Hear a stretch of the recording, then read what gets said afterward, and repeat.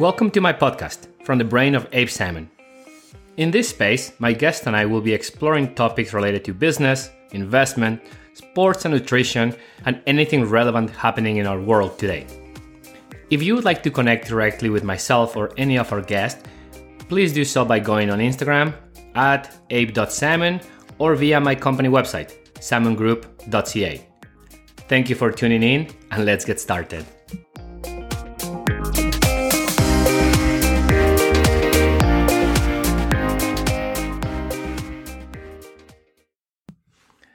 Hello, and welcome back to From the Brain of Abe Salmon.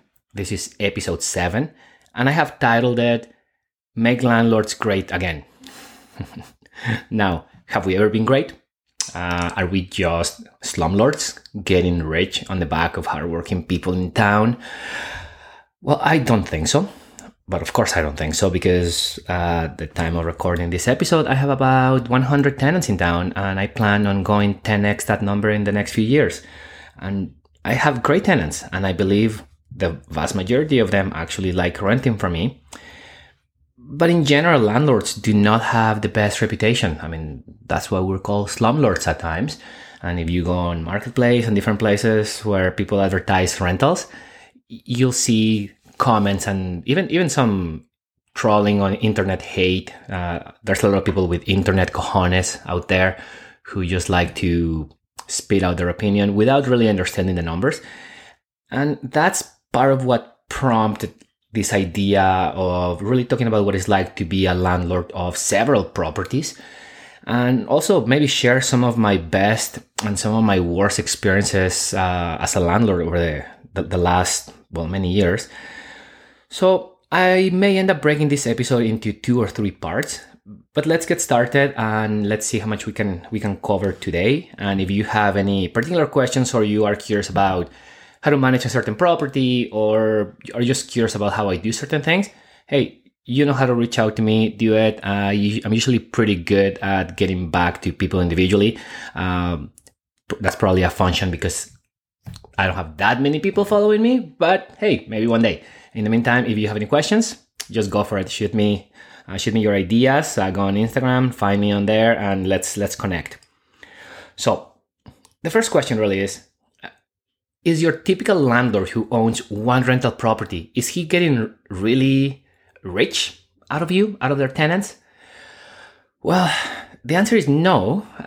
One property is not going to make anybody rich. It's going to make that person wealthier over the long term. As you know, real estate, it's really a numbers and a patience game.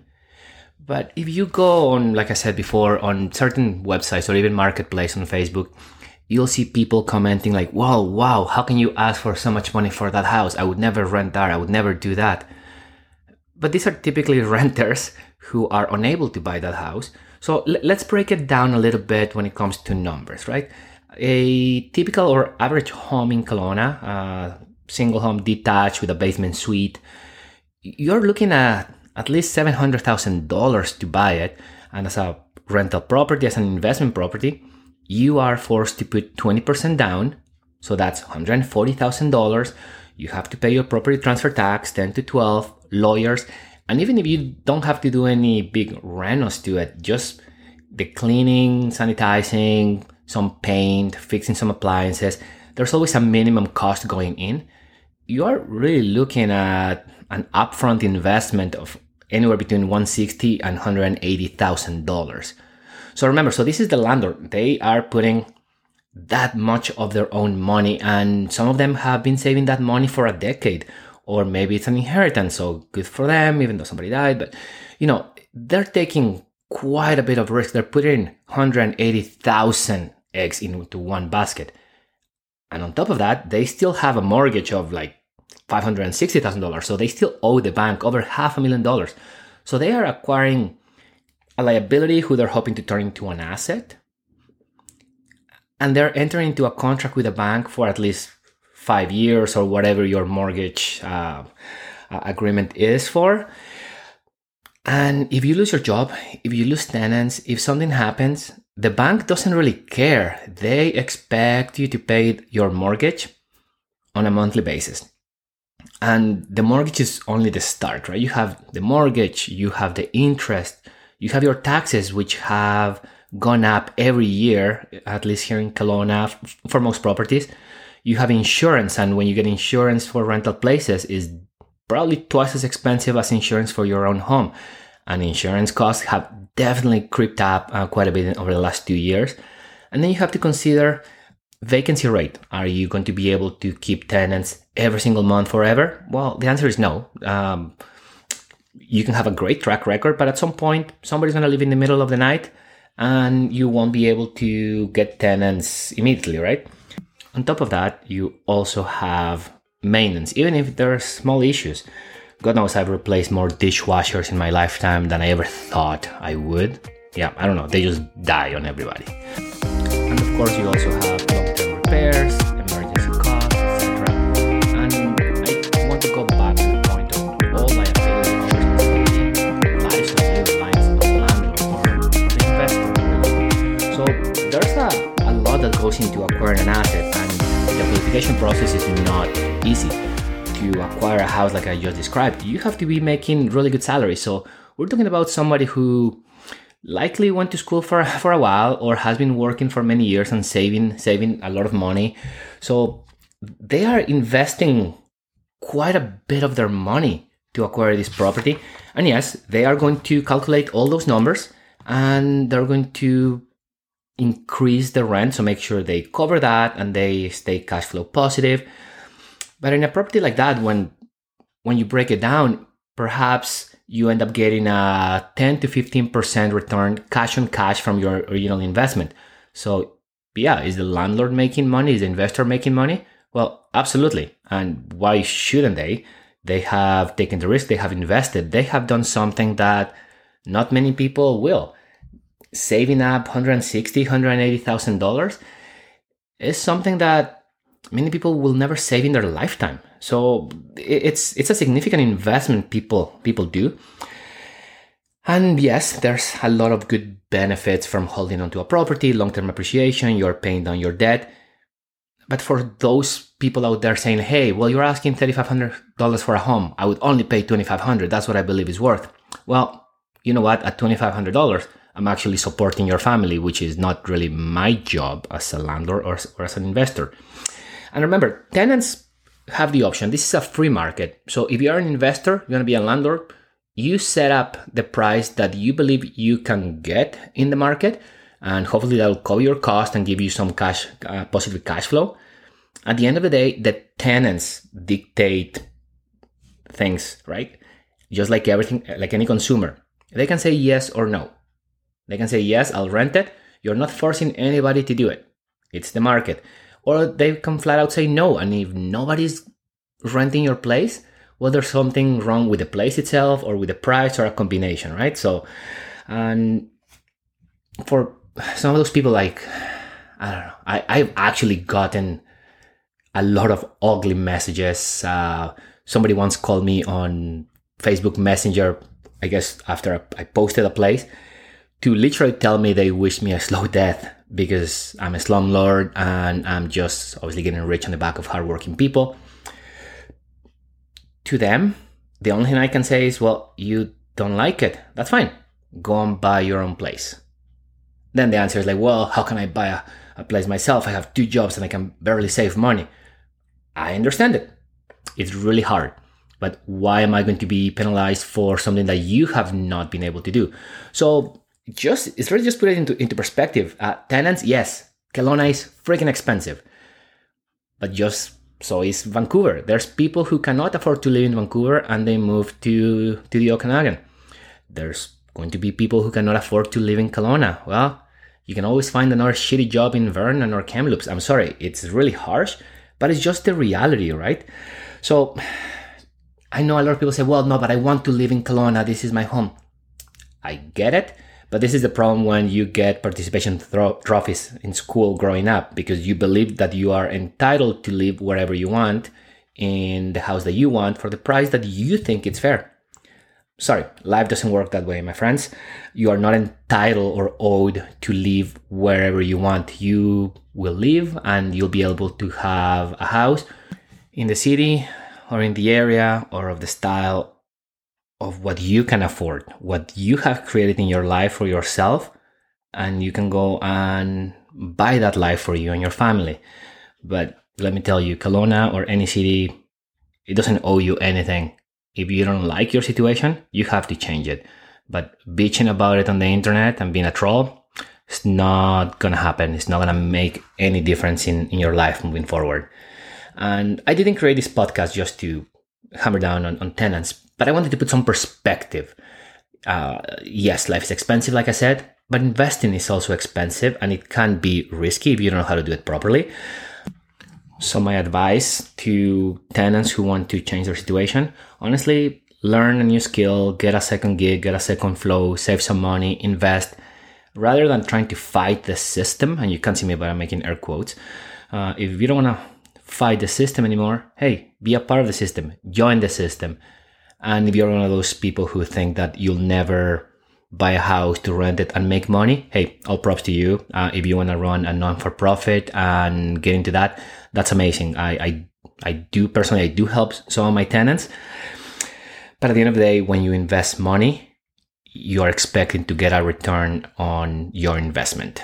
So anyways, I'm going to end that idea here now. And I want to touch back on what I said initially. Some landlords actually suck. But so do some tenants. And you know what? Some bosses at work, they also suck, and so do some employees. So that's really more to do with human nature rather than market specific. There are some great landlords who actually take pride of taking care of their properties and their assets. That's something that is super important to me because, well, again, those assets are going to allow me to double and triple my portfolio over time. So I want to take care of them and I want to select good tenants. But there are some people, I've been called to give advice to some other investors that they buy a house and honestly they run it to the ground. And that's a different model. And you also attract a different quality of tenants. So like I said, that's more to do with human nature rather than market specific. Talking about stories, talking about just running properties to the ground, I want to share some of my worst stories, especially because last week, unfortunately, I had a really bad experience and I wanted to put it out there. But over my now close to decade of renting out places for people, I've had anything from evictions because somebody has been abusive to their partner, because they have been doing drugs, because the cops have been called in, because obviously people haven't paid rent. And I've had people trashing places. Yes, that part of the business sucks. And that's why some people get scared about investing in real estate and being a landlord. So there's also that side of the story, right? Like, why am I going to invest so much money when somebody can trash my property and affect my investment? Granted, that's part of the risk. That's why you factor that number into the rent that you solicit and you put it into savings account and you try to do the best you can at selecting tenants. And I'll tell you, I've rented to people who look absolutely clean cut, professional. So from the very judgy and superficial side, great tenants.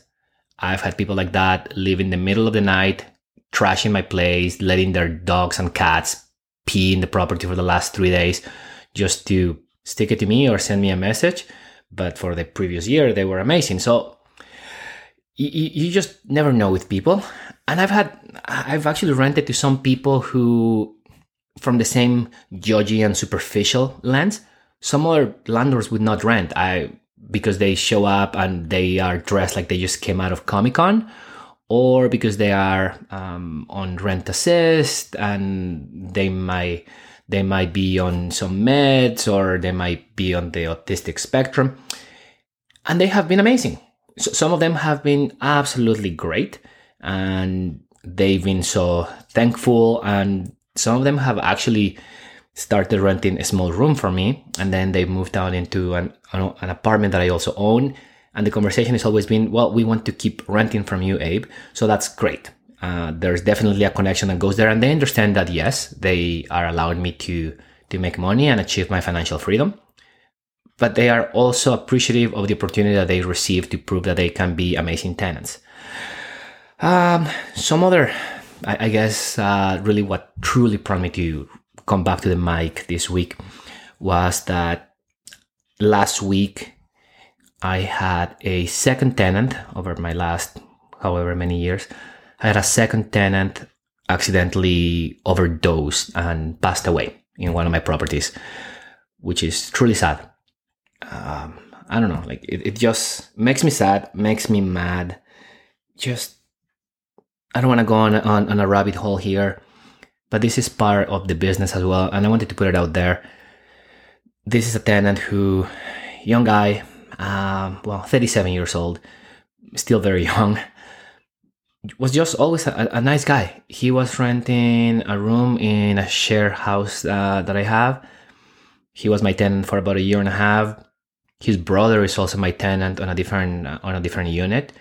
They were great, and I know he had a girlfriend, and he was really hoping to get married and all that. And a few days ago, I got a call from his mom. I guess she got my number through his roommates, asking me if I had heard from him, because apparently he had been MIA for a few days and he had not been responding to his roommates. So I went back to the house with his mom's permission, because we were actually worried about his health. I got into his unit, and yes, he overdosed. I found him deceased. He had been dead for about 3 days. It was a pretty gruesome and horrid scene. It was ruled an accidental overdose by the coroner. I won't get into too many details, or I won't get too graphic on how it looked or the smell or things like that. But dealing with his family afterwards, dealing with anybody, like having to tell their parents or their next of kin that their young son passed away, it's brutal. It's brutal. It's honestly a very shitty side of this business. Yeah. So that part sucks. And I know he had a big fight with his girlfriend a few days ago, and seems like he had started to do some drugs, and maybe he just wanted to feel numb, or I guess don't feel anything, and something went wrong. Yeah. So I don't know, in a world where it's so crazy, I'm recording this in the middle of a pandemic where we're all debating whether or not masks are the solution or this and that. There's another side that is also very real, right? He had not been able to work because of COVID and the economy shrinking and all that. And I guess the fight with his girlfriend ruled him to do, or got him to do certain things, and he's gone. Like just like that. And so as a landlord, as an investor, it happened to your house, you have to talk to everyone and handle that side of the business. So not fun. A human life was lost, and for me, it ends after a few weeks, but for his family, it will never end, right? So just my condolences out there to his family, his mom, his dad, his brother. God, I don't know. I hope this brings a little bit of awareness to everybody out there, all right? But I'm not going to end this podcast on that sad note. Like I said, some tenants have been super appreciative of getting the opportunity to rent, and they understand that they are not in a position to buy a home, but they still want to stay in Kelowna, so they go and look for something that they can pay for, they feel comfortable. And even during COVID, when people lost their jobs, people were waiting on EI or CERB or whatever it was, we all worked together. Rents were reduced, rents were late, we managed in certain ways. And that part is really where you can call yourself a good investor, a good landlord, where you kept everyone safe in a home. You still managed to make your numbers work. You work together, you create that relationship.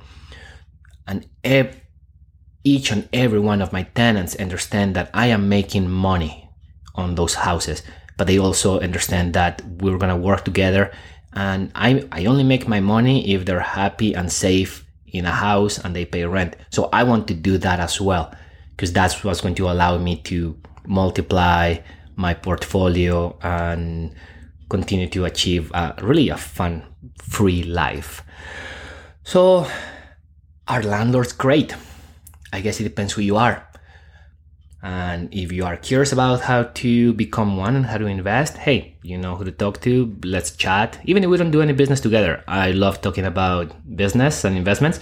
So I'm always happy to sit down and discuss different ideas. And I think I can probably dive a little bit deeper into how to handle certain contracts if you only want people to stay in your properties for 8 months, so you can do Airbnb in the summer, or how to protect yourself on different situations through legal agreements and the Tenancy Act, etc. So if there are any of you who have any questions, I know some of you already just text me, but if anybody else has questions on how to do it or how it works, hey, shoot me a message. You never know what's going to happen. We may end up becoming friends or business partners, or simply we may just have a nice fun chat. And that's also good as well. All right. Well, I'm going to end this episode. I think we kept it under 23 minutes. So thank you again for listening. And if you have any ideas for future podcasts, please reach out to me. Enjoy the upcoming weekend. Thank you.